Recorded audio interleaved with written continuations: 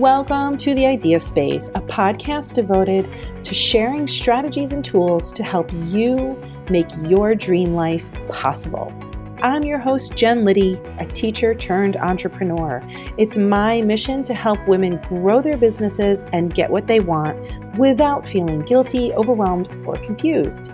If you're tired of your ideas spinning around your mind and you really want something more for yourself, you're in the right place. Learn how to create the space to make your ideas a reality. I promise, if I can do this, anyone can. Let's go.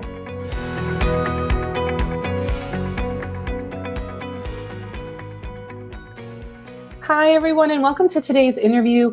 I am focusing on leadership this month in my content because I've talked to so many people who either don't see themselves as leaders or who are burned out leaders or who want to move into leadership but are kind of stuck around what does it mean to be a leader? How can I be a better leader? And I think it's interesting to talk about leadership as we move into the high level of election season. So let's talk about leadership. And when I looked around my group of colleagues and friends, the person who stuck out to me was Laura Prisk. Laura is a leadership coach. She's an executive coach and she's a speaker, and she speaks to strengths of leaders. She really understands leaders from the inside out, and that's why I invited her today to talk to us. So Laura, thank you so much. I know we're going to be talking about some foundational things about leadership and some aspirational things about leadership. So I'm really glad you're here. Thank you so much. You're welcome so much. I'm excited to have the conversation. Yeah, we always have good conversations. So let's get started. Well, let's dive right into it. I want to know how you define a leader and leadership. Let's start there. What does it mean to be a leader?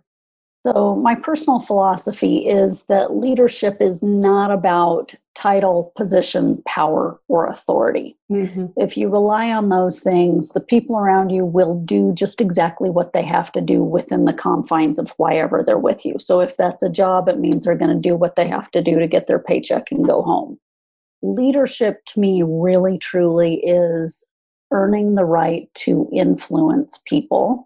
And you get to do that when you show up as someone of high values, integrity, character. They know they can trust you. They know that you're going to follow through and do what you say you're going to do. And your agenda or your interest is not just getting what you can for yourself, but in fact, making things better for everybody. Okay, now that you've said that, I have another question. Anybody can be a leader. You can be a leader in your own home. You could be a leader of all the librarians. You could be a leader of a Fortune 500 company, right? Like leadership does not mean that you have to be in charge of like 3,000 people or 20 people. No, in fact, at the very least, you are leading your life.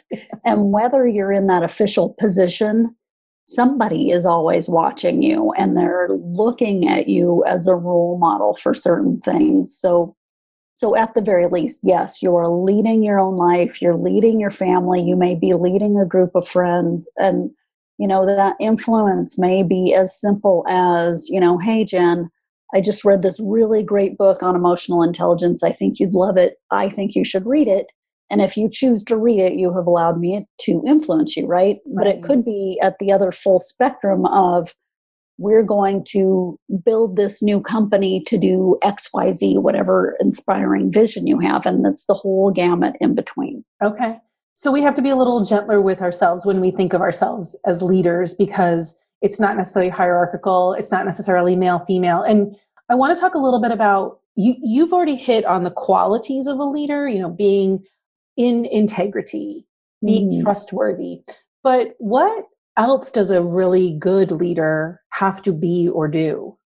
Really good leaders are highly emotionally intelligent. And what I mean by that is very self-aware. So someone who understands, recognizes, can articulate, these are my values. These are my core beliefs about who I am, who you are, how the world works. They understand their personality, their style, their temperament, their preferences around communication, taking in information, all those things. They know what their strengths are and they know what they're not good at, and they're okay with it. They understand, how culture impacts their view of the world and how they show up. There are a lot of facets of this emotional intelligence, but once you gain that deep self-awareness, it creates this other awareness. So you can see the people around you ever so much better, and you recognize one size does not fit all. So I could approach you, Jen, in one style to meet you where you are. I could talk to Bill in another way, or Mary in another way. So I can adapt my style to get better outcomes with different people. This reminds me of it was a while ago, but I had this epiphany that there are some people in my family, I might be married to one of them, who are highly, highly, highly introverted. And I didn't understand the difference between being an extrovert and an introvert. I thought extroverts were friendly and introverts were shy. That's all I understood about it. I didn't understand that it had to do with how the energy of the world affected you, and that, extroverts kind of process everything through their mouth and they get energy from being around other people, and introverts need to recharge. So this is probably a good 15, 18 years ago. I learned this.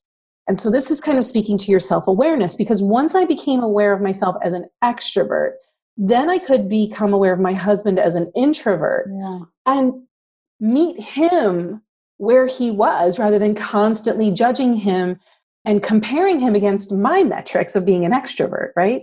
So this is this one little, huge, I won't even say it's a little shift. It was a humongous shift in my life.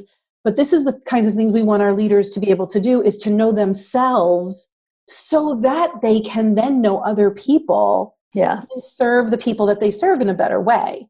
Yes, absolutely. You are spot on. That makes so much sense. I don't know that leaders are terribly good at knowing themselves very well. Not all leaders, right? Like the exceptional leaders are really good at that. So can we talk a little bit about the mistakes that leaders do make and how it affects them? Yeah. So one of the things that I've experienced over too many decades in business is that oftentimes we promote people into a position of management or leadership based on their technical expertise. So maybe I'm the best engineer, or maybe I'm the best accountant, and when the manager position comes open, I get promoted for that. But nobody prepares me for what does it mean to actually lead people, because now this is an entirely different playing field, right? The dynamics have changed, the nuances have changed, the expectations have changed. So I think one thing is that we don't prepare people coming up for those leadership roles. And the thing about it is, I think everybody can learn to lead, but not everybody enjoys leading. Oh, that's interesting. It's an entirely different skill set. And a lot of people will find themselves thinking, oh, I want the promotion, I want the manager role. And they get it because it's a little more status, a little more money, maybe more benefits or whatever. But then you get in there and you recognize business is simple, but people are complicated.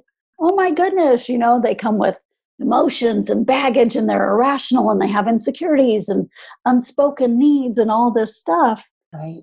And so some people don't want to deal with that. Maybe I just want to do the engineering, right? But now I'm in this position. I have no preparation. We don't always train people to do it well. We just assume they're going to figure it out. Right. And there's no way for me to step back if I realize it's not the role for me. Oh, because our ego would get in the way. Well, and companies don't really make it comfortable or easy for you to do that, right? So it's awkward. I think another mistake we make, in my experience with leaders, is that we think everybody sees the world and experiences it and takes in information and makes decisions and has the same strengths we do. And so we get this little tunnel vision of, this is how it is, and you need to be like me to be successful. Right. But when you get into that space, then you're missing all this other information, all these other styles, all these other nuances and perspectives that you're missing. I think we often expect everybody to just get us and understand us and figure out how to work well with us. And so one of the things I work with my leaders on is, Jen, I want you to sit down. We're going to write your Jen Liddy Operator's Manual. And we're going to explain to people in very clear, concise language how to best communicate with you, how you tend to make decisions, what your strengths are, what you're not good at, so where you'll need help and support, all of those kinds of things, so that our people can get up to speed with us faster than doing the trial and error and trying to guess and figure it out. It's like that invisible manual. if you've ever had a best friend or a partnership or a spouse or, even like a boyfriend or a girlfriend, you get into these partnerships with other humans and you expect them to understand your invisible manual that you've never given them. Yeah. What a gift it would be to give the people around you to know, this is how I like to communicate, instead of taking years to figure it out of trial and error. What a gift. Yeah. So how do good leaders do that without saying, okay, everybody, like, here's how I communicate, or here's how I like you to apologize to me? Like, how do you do that? Well, once you take the time to actually be able to articulate those things, and I've got a tool that I've developed that walks my clients through that one step at a time, very crystal clear. We spend a lot of time in exploration and discovery so we can then communicate it. You can make just a one-page document, really. And anytime I tell folks, if you take on a new role, you take on a new team, or even just a new team member, you sit down and you have a getting to know you kind of conversation, right? Let's get to know each other. And here's my shorthand, right? That is so normal and not weird at all. That is like, it doesn't have to be weird. No. That's great. And people love it because you've just made it easier for them. They've got the shorthand. This is how I do it. Like I had a boss one time when I had a corporate job. And when you would walk into her office, you couldn't miss it. She had this little plaque on her desk. It wasn't big. It wasn't obtrusive. But if you were looking at her, you couldn't miss it. And it said, be brief, be bright, be gone. And she wasn't being rude. It was just, her style was, I just want the facts. Tell me what's going on. What do you need from me? What are you doing about it? When will we be done? Go away. Yes. Right? Yeah. And let's get back to work. Right. Yeah. So it made it ever so much easier. And then I would know if there's really a lot more context stuff that she really does need to understand, then I would schedule time with her to sit down and she would have the mindset then for the bigger story. But it's just, it's like I have been joking with a lot of the women in my circle who, especially through COVID and being home with their spouses all the time, they're like, oh, he's driving me crazy. And I keep joking that I'm going to start teaching this class called Decoding Your Partner's Secret Language. Yes, you should do that. So it really is a way to go faster, to have smoother relations, avoid a bunch of conflict, avoid a bunch of misinterpretation, miscommunication, misunderstandings. And when you say, I've taken the time to kind of figure out my shorthand, but let's talk about you. Yes. Let's talk about your styles. Let's talk about your preferences. Let's talk about what you need. It's brilliant. So together better, faster. Wow. It is so mind-blowing to think about. It doesn't have to be weird. It doesn't have to be awkward. It doesn't have to be all about me as the leader. It can be about us, and it can be then about you, because people always want it to be about them, right? Like that's what people are mostly interested in. So this mistake that we're all making as leaders is that we're not giving them the shorthand to know us. We expect them to figure it out over years and years and years of working together, and miscommunications and missteps and hurts and all of those things. That's amazing. So can we talk a little bit about strengths? I know this is, a strength of yours. How do we find our strengths so that we can tell them to people and work with them? So, obviously there are a couple of ways. One of the things is doing the assessment, right? There's an official online Gallup or Clifton Strengths assessment, which is scientifically based, research-backed, valid, reliable. Barring doing the actual assessment, though, there are a couple of other ways that we recognize our strengths. One of them is that we have flashes of brilliance about something. So, for example, let's say we have this latent talent. We have some natural hardwiring talent to be a good guitarist. So as we're picking up playing the guitar, we're learning it fast. We have kind of flashes of brilliance about how it works and how to learn it faster. We get into flow. We have fun. We have high quality results. And time just flies, right? So you can kind of make note of those things. Or when you have developed a strength, it's the things that you do all day, every day in an integrated fashion without even thinking about it. It's the stuff that just flows through you. And your colleagues and your friends and your family, they come to you and they say, Jen, I got to figure this out and I need some help with my messaging. Will you help me do that? Because we recognize this is an area of giftedness for you. And so the things that people keep coming to you and asking you for over and over again, they're not doing it just to be nice. They're doing it because they know you do it well. Right? So those are a couple ways. Well, I wanted to stop here and ask you, because what I notice is when we have strengths and they are like breathing to us, they flow through us so naturally, they're easy, we don't give them credit. We just forget about them. We're just like, oh yeah, I can do that thing. And then we don't give ourselves credit. We don't see the value that we're bringing. Is that something that your leaders and your clients struggle with? Not seeing? Oh yeah, I think it's a common illness, if you will. Mm-hmm. You know, the thing about strengths is, and this is research scientifically based, they've done the brain science on this. So we're each born with natural talent, which means the ability for recurring thought, behavior, or attitude, I think, about something that can be productively applied. So we have this latent talent, right? And we build it into a strength by adding knowledge, skill, and experience over time, right? So it's like the 10,000 hours of mastery concept. Right. And as you know, when you invest that kind of time, effort, and energy in something, it does just start flowing right through you. And because it comes so easily to you, we do discount it. We think, oh yeah, that just, it flowed right through me. I didn't really have to work at that. Yeah. But we discount all the time and effort and energy we took getting to that place of mastery. And we often tend to think that, anybody can do this, right? Yes. But not anybody can do it. You literally have a 1 in 33.3 million chance of somebody having the same top 5 strengths as you do in the same order. You are really, truly uniquely made. Wow. So let's just stop here for a second. And if somebody wanted to do their strengths and find their top 5 strengths, where would they go? I believe it's GallupStrengthsCenter.com. Okay. Or you could even just Google Clifton Strengths Finder and take the online assessment. Great. Thank you for that. So let's talk about what happens then when people don't recognize their strengths as strengths. They also think, I have these weaknesses, and I'm just going to keep working on the weaknesses until they become strengths, which we both, if you can't see Laura right now, she's shaking her head vehemently. So let's talk about weaknesses. We have to recognize our weaknesses and realize there's probably somebody else out there that's a strength for that. Yes. So there's the way I teach this, and think about this for a minute.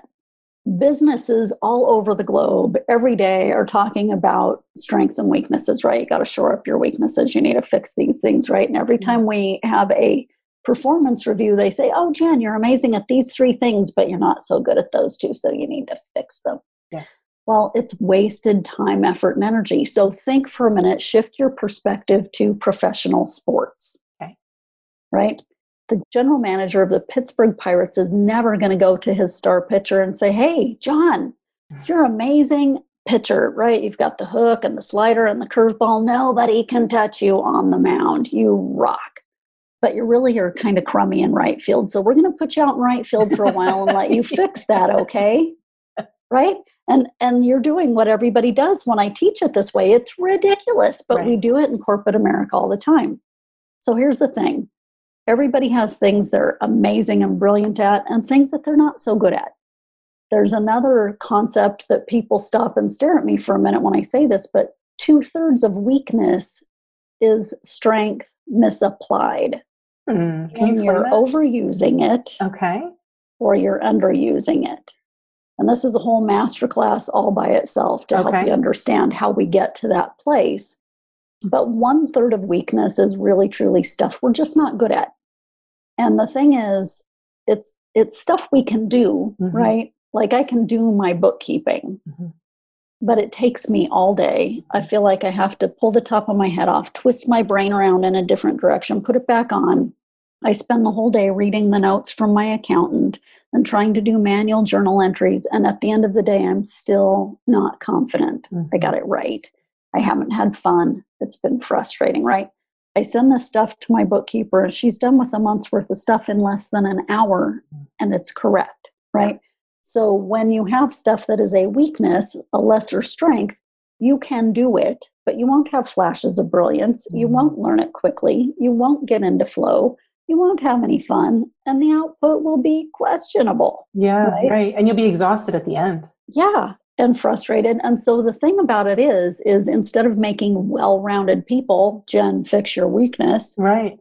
Why don't we let you be the amazing superstar you are in the area where you're brilliant, and build in tools and systems and collaborative partnerships around you. Right. So you do what you do really well. I do what I do really well, and we're together better. I love it. I have a question about how people misuse this information. So back in the day when I was a high school English teacher, I had a boss. He was in charge of all the humanities, right? So he was the curriculum guy. And he liked me, and he would let me do whatever I wanted. So if I wanted to teach honors, if I wanted to teach the regular Regents kids, whatever I wanted to teach, I could teach. He did not like one of my colleagues, and her specialty was teaching the honors kids and the AP kids. She wanted to only work with the really brilliant kids, and she was really good at it. I frankly found the honors kids and the really brilliant kids super annoying because they were grade grubbers. Give me a regular Regents kid any day of the week. I'm like, I can meet you where you are and get you where you need to go, right? But what he would do is he would kind of leverage his power and his leadership to not give her the classes that she would shine in. And it was a way of kind of punishing her. I don't even know if he was aware he was doing it, right? And then it, of course, created division because my colleagues would look at me like, why does Jen get to teach whatever the hell she wants to teach? Why don't I get to teach what I want to teach? But more importantly, like the kids weren't getting the best teacher for the class that they were taking. So I feel like there are times when maybe leaders do this, intentionally, and maybe they do it unintentionally, but I don't think giving people tasks that play to their strengths is a bad thing. And I feel like there are leaders out there who act like, oh no, we have to fix your weaknesses. You have to come up a little bit. And so we're going to give you these tasks that you're like not going to thrive in. Have you ever seen that happening? Yes, everywhere, okay. All the time, okay. Every day. Okay. Yes, and in fact, I experienced it. One of the last corporate jobs I had, I was on fire for developing people, and we didn't have an organizational development person officially. And so whenever those kinds of things would come up, I would get excited, and I was like, "Ooh, I want to do that." And I had leaders who would deliberately look at me and say, "No, we're going to give it to Hannah, or we're going to give it to John," or and I'm like, and Hannah and John are both sitting there going, "Not me." I don't want to teach the honors kids. So yeah, you're speaking to significant and far too common dysfunction. And there are a lot of different reasons for it, right? It might be that the leader is totally clueless and doesn't recognize the havoc they're creating. Right. It might be that they're on a power trip and they think it's fun to twist people around like puppets.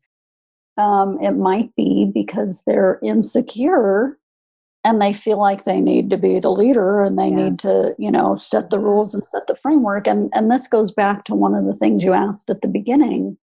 Truly confident, emotionally intelligent, self-aware leaders build leaders, right? And they look at their team and they recognize everybody's gifts and strengths, and they draw that out of them, and they create teams and project frameworks and stuff where everybody gets to do that.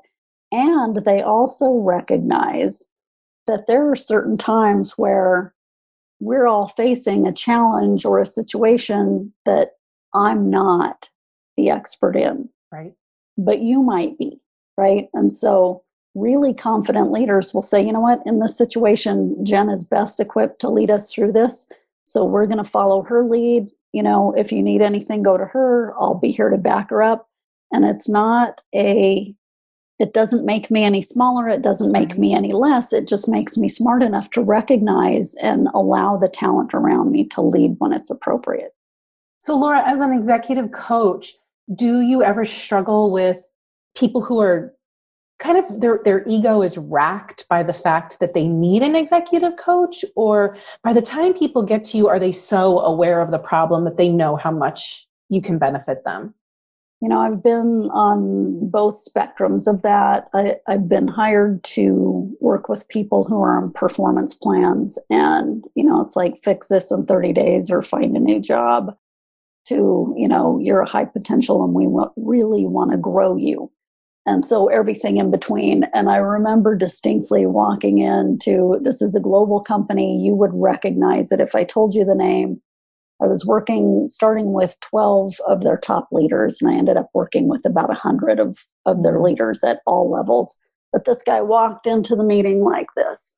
Arms crossed. I know who I am. Mm-hmm. I know what I'm doing, and I don't need your help. Mm-hmm. And, he was very arrogant, my way or the highway. I know what I'm doing. I've worked my way up here. I deserve the next promotion into the executive level.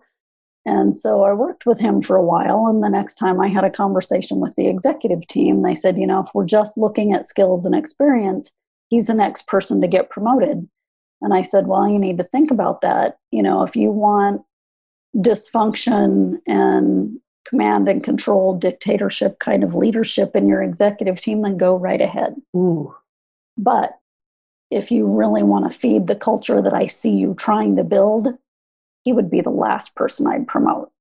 We ended up working together off and on at various levels of depth for about 2 years. And as I was getting close to the end of my contract and all the stuff I had agreed to do for them, he came up to me one day and he says, Laura, what are you doing next? When will you be back? And I said, well, Joe, I don't really know. We've kind of finished the scope of work that I've been working on. He said, well, I'm going to tell them they need to bring you back because you're making a huge difference. Whoa. And I was like, oh my God, can I look at my phone? Could I record that? Like I literally almost fell off my chair. Sure. But it was just so rewarding because he was so set. Mm-hmm. But something along the way sparked him to be willing to consider a new perspective and to consider that he didn't know it all. That's amazing because I know those people. I've seen those people. I've worked with those people, and they are very hard to thaw. So it's quite a testament to your ability to get in there.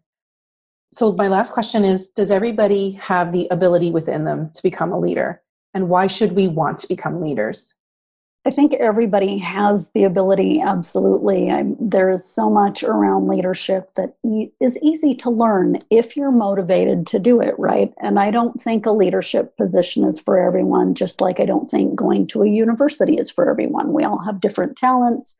We have different skills. We have different motivations, things that set us on fire. So if you have the desire, the motivation, the heart, the compassion, the awareness that you truly want to dive in to the messy space of leading people, then absolutely, but do the work, right? Mm-hmm. Learn about leadership, learn about people, learn about yourself. If you're not motivated by that, don't feel compelled to take on those roles. It's okay to say, I love doing what I do, and I don't need to move into that space. Yeah, leadership sounds like knowing yourself first and liking knowing other people, right? It really is less about strategy and much more about the people who are going to put the strategy into play. Yeah. And one last thought on that is that there is no one perfect model of leadership, right? We all bring those nuances and personal talents and skills and perspectives to it. So if you choose to lead, whether it's just leading you in your life or leading a team or leading in the community, do it as you. Mm-hmm. There is only really truly one unique you on the planet for all time. And if you don't bring you to the table, we're all missing out. That's such a great piece of advice. Thank you. Where can people follow you and learn more about you? I know you're pretty prolific on LinkedIn. Yes, I've been posting videos on LinkedIn. You can find me there, Laura Prisk, easy enough. I'm on Facebook, not as often. I have a podcast, Making Space for Conversations That Matter, that truly is just about having fabulous conversations with people like you. And then you can find me at lauraprisk.com. And that's PRISC, Brisk. Yes. Sounds like brisk, but it's Prisk with a P and a C at the end. So Laura, thank you so much. This is such a great way to kick off my month talking about leadership. And you've given me so many great insights since I've known you about leaders, about strengths, about letting go of our weaknesses. And I think my favorite thing is deciding where you want to be a leader in your life, because you don't have to always be the leader in all the places. And I think that's something that people with the quality of being a leader, they tend to always fall into leadership roles, and it can be exhausting for them. Mm-hmm. It can. And so, with that self-awareness, you give yourself time once in a while to stop and actually think, is this a space I want to step into right now? And it's okay to say no. Yes, it's okay to say no. That's a great piece of advice for me. So I will stop there. Thank you so much again for your time and your brilliance. I hope that people go check you out. And if they are looking for an executive coach, support and leadership, I highly recommend Laura. I know her personally. I've worked with her. She is quite brilliant at this. So thanks again. Thank you. It was fun to get to do what I do. It was. Bye. Bye. Thanks for joining me today. If you like what you heard, please subscribe to the Idea Space in your podcast app. And tell that friend of yours who needs some help getting where she wants to go. I'd be so appreciative if you left a review, because then we can help more women create the space for their ideas too. Go to jenliddy.com/free to grab the many free resources there to help you move forward. And I will see you next time. Bye.